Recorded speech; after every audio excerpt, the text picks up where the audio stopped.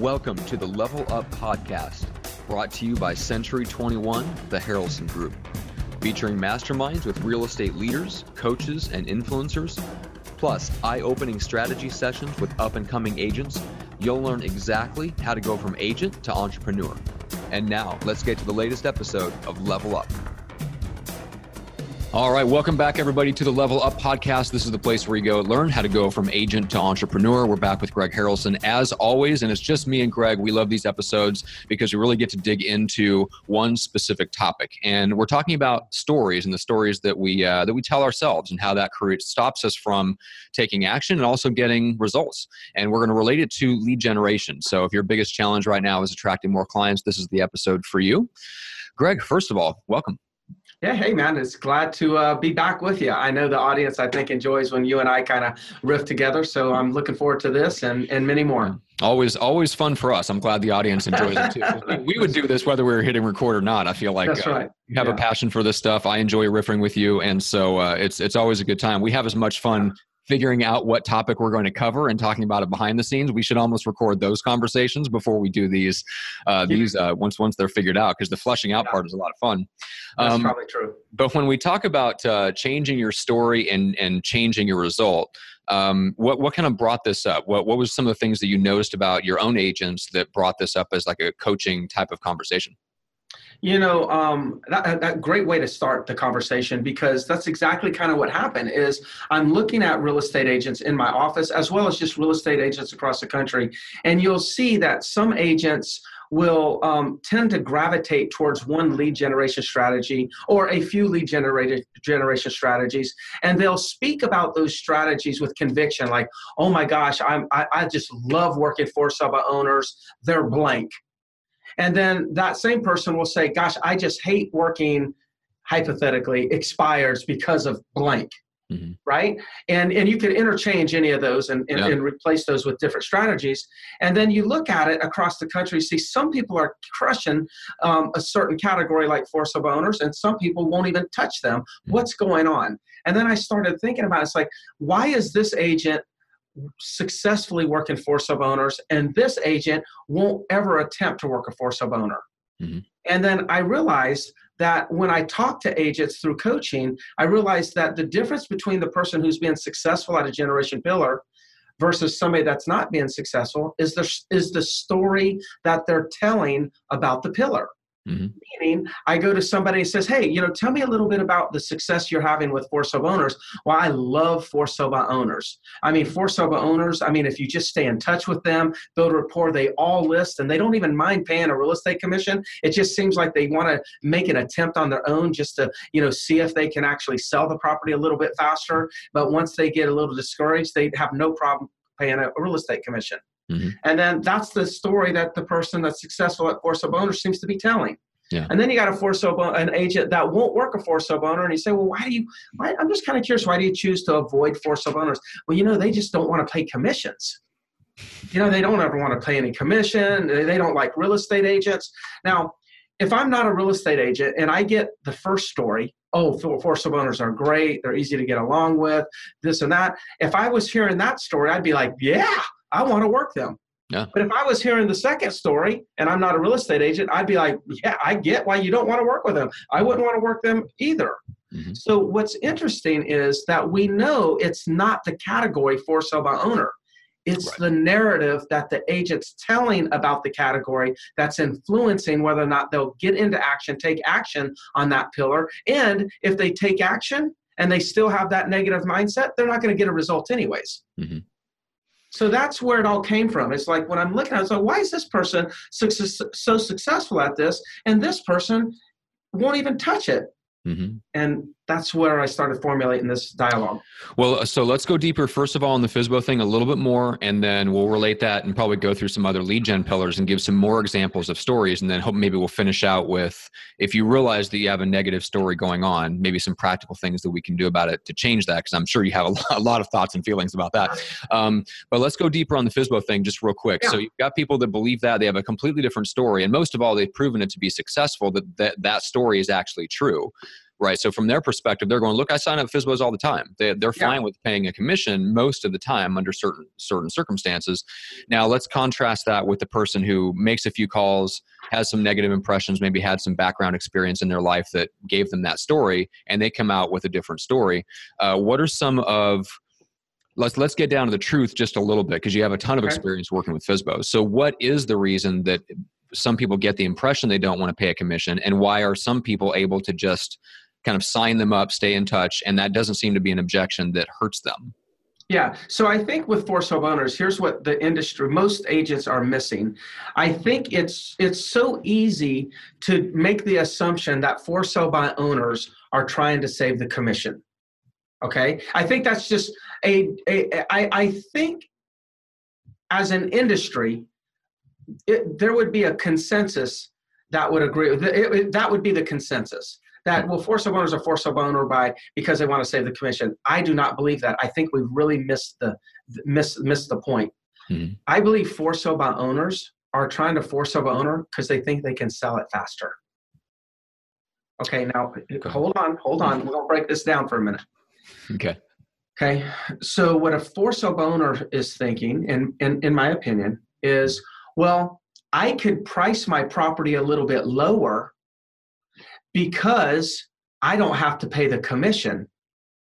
Therefore, it should be an easy sell. I should be able to sell it faster. Okay. Now, that's what I think the forced owner is actually really doing. Now all the agents on the audience right now are going to argue, yeah, but they never price it lower. That's because they're not professional real estate agents. They don't know how to properly price a property. See, their intentions going in. Go ahead. Yeah, so when they think they're underpricing a little bit, that to our perception they're still high because they're not in the market every day.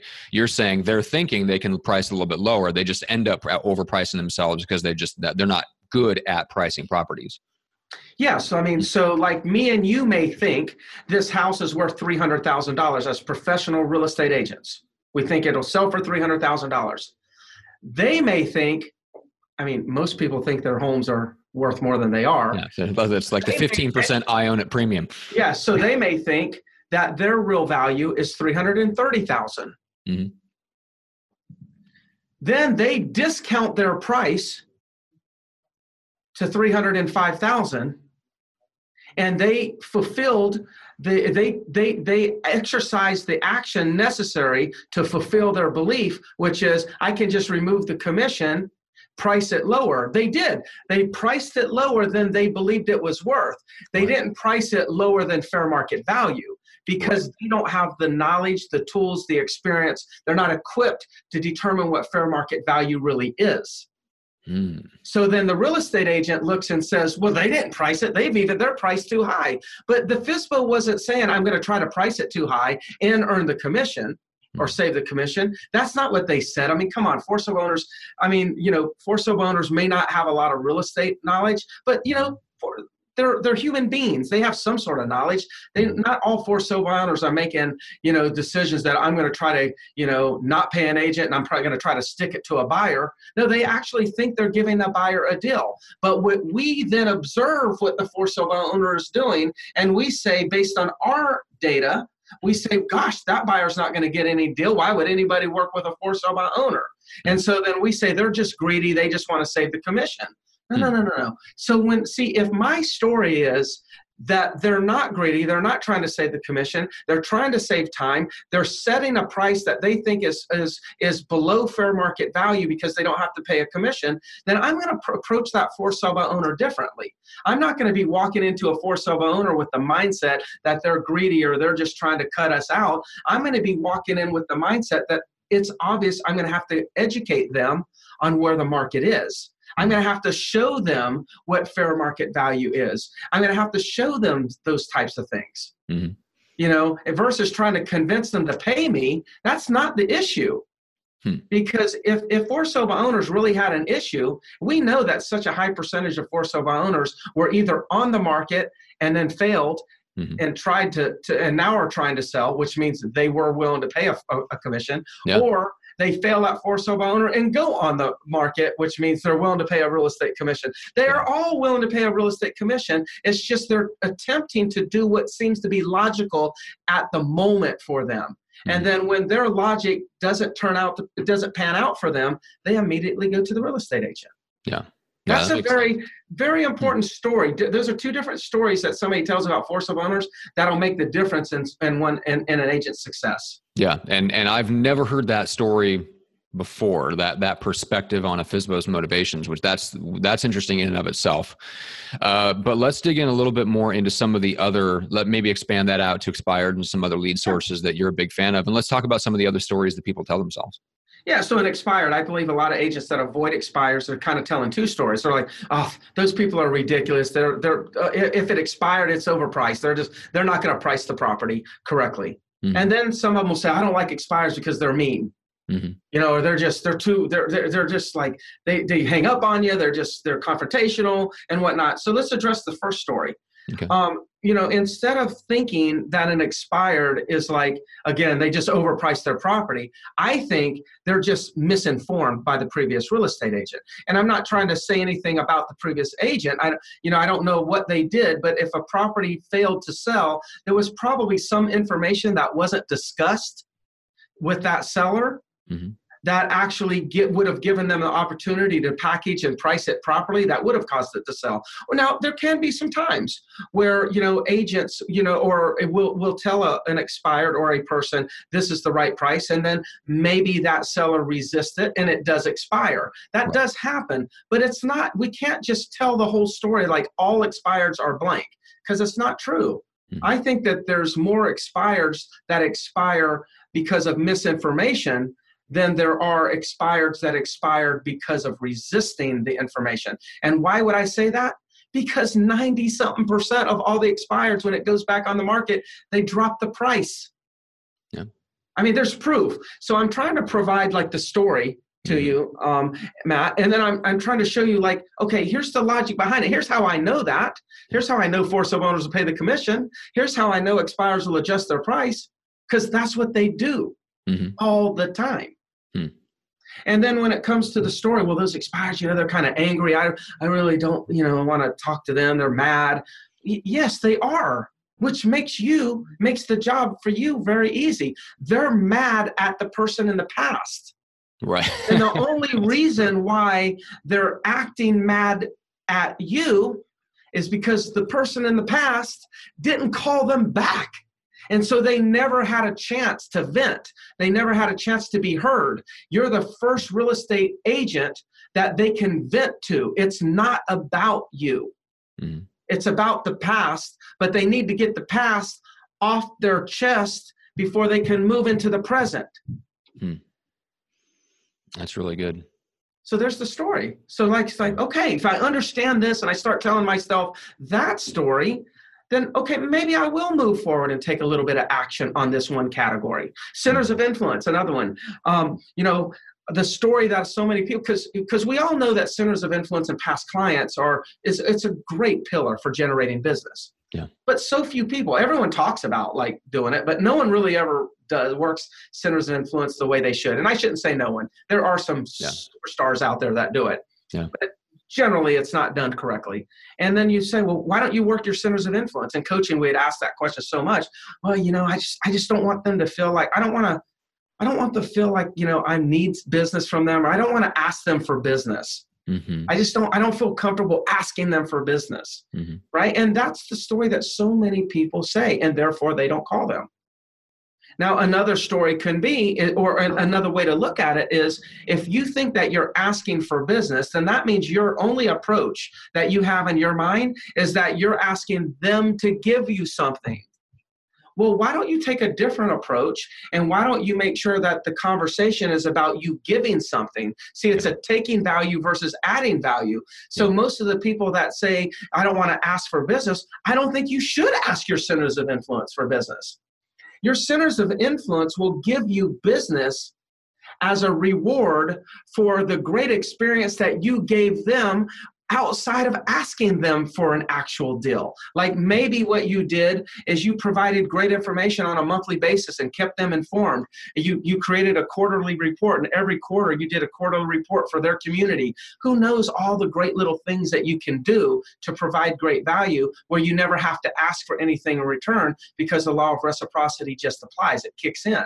Mm-hmm. And so when you can get your head straight and tell those two different stories, or tell a more positive story on any of these pillars, that's how you're going to break through and start generating business from those areas, I should say. Yeah, exactly. And there's one I might want to try before we sign off, but this is it's really good because once we start to realize and you really kind of examine, okay, what's the story that's going on in my head? Yes. You can dig a little bit deeper into, okay, what are the kind of the core beliefs or maybe the experiences in the past that gives me this feeling of like this, that creates this kind of inner monologue, this story that's going on. And so just real quick before we cover one last lead gen pillar that I want to get into, is there any suggestions for once you realize you have a negative story, what can we do proactively to kind of break that, scratch the record, so to speak, as Tony Robbins might put it, to kind of start rewriting that internal story? I think that that's a great question. I think that there's so many examples of the stories that are being told that's actually keeping people from doing something. And there's examples of the stories that are being told that's causing people to do something, right? The positive story. And that's why so I think what you need to do is you need to just take a break for a minute and be very honest with yourself. What story am I telling? Mm-hmm. Be honest. What story am I telling? And just ask yourself, once you're willing to say, this is the story that I'm telling about blank, about expireds or FSBOs or whatever that is, then ask yourself, is it true? If it was true, then why is all this happening? See, we know it's not true. See, because the story's not true because we see evidence that it's not true, that people are always hiring real estate agents. Mm-hmm. So I think the key is an awareness of what story you're telling, and then asking yourself if it's true, because we already know it's not true. Mm-hmm. The next question after that is, so why are you telling that story? Yeah. Why are you telling that story? Now, we could go really deep and keep peeling this onion, which we probably shouldn't do. Right. Well, we'll try to keep telling that story? But awareness is half the battle. I would agree with that. And it'll start to probably uncover and surface some things. They may be experiences. We've talked about it in another episode way back when. Just like your experiences you had in the past that kind of gave you a negative impression of phone salespeople, which created an obstacle initially in your real estate career. And a lot of people have that in their background. So a lot of times you can trace an internal story back to some event, an actual thing that happened to you that caused this story to kind of get embedded in our heart and mind. And so, a lot of times we can trace it back to that and kind of deal with the original event and start to change our perspective on things.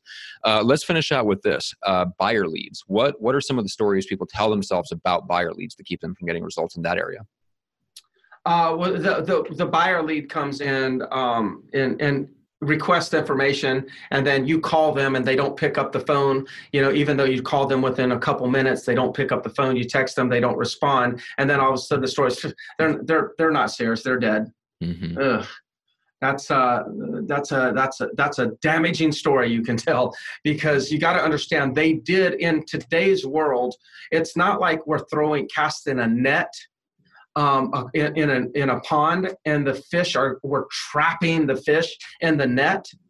What we're doing right now is like the fish are electing to get in our net these days. We're not tricking them into our net. They understand when they hit the button says contact an agent and they put in their telephone number, they're expecting we're going to reach out to them. They don't think like this is, I can just do this safely and no one's ever going to call me. So when we call them, when we get a lead, yes, they are interested. They are serious today because they're electing to go into this, Shark Tank when they put in their information and get bombarded. Everybody knows that that's going to happen to them. Hmm. So when you get a lead and you call them and you start telling a story, well, they didn't pick up, they didn't respond to my email, they didn't respond to this, then what ends up happening, you quit on them. You start thinking that they're no good.